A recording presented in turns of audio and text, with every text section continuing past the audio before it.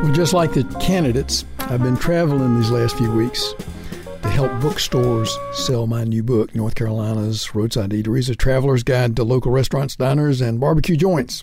Thanks to those booksellers and many of you, the book is selling well. It made the Southern Pines Pilot's weekly Sandhills bestseller list for most of the past 2 months, 3 weeks, as #1 in the paperback nonfiction category. Along the road, I've learned a lot about other people's favorite eating places because folks like to talk about food in the restaurants they visit when they're traveling. One question I got at every stop is this: have you got Meadow in your book? Well, people love this buffet restaurant on I-40 near its intersection with I-95. And some folks think that Meadow is their personal secret stopping place on the way to the beach.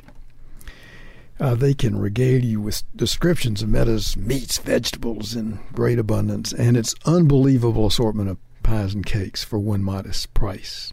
And now I found out new stories about other eateries I'd included in my book. For instance, my high school friend, Robert Cook, recently retired as a professor at Cornell University, and he now lives near the small farm just south of Cornelius, where he grew up.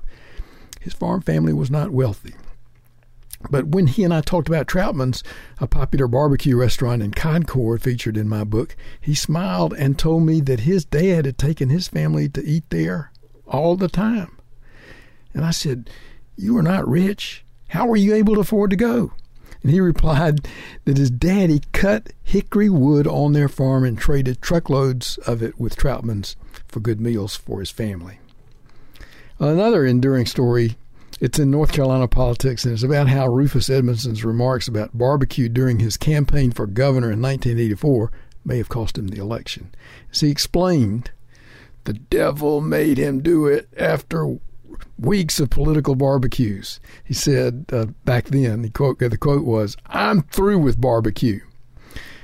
Well, when Edmondson showed up for my visit to Quail Ridge Books in Raleigh, he told us the whole story. He explained that his first call about that widely circulated quote came from his campaign treasurer, Wilbur Shirley.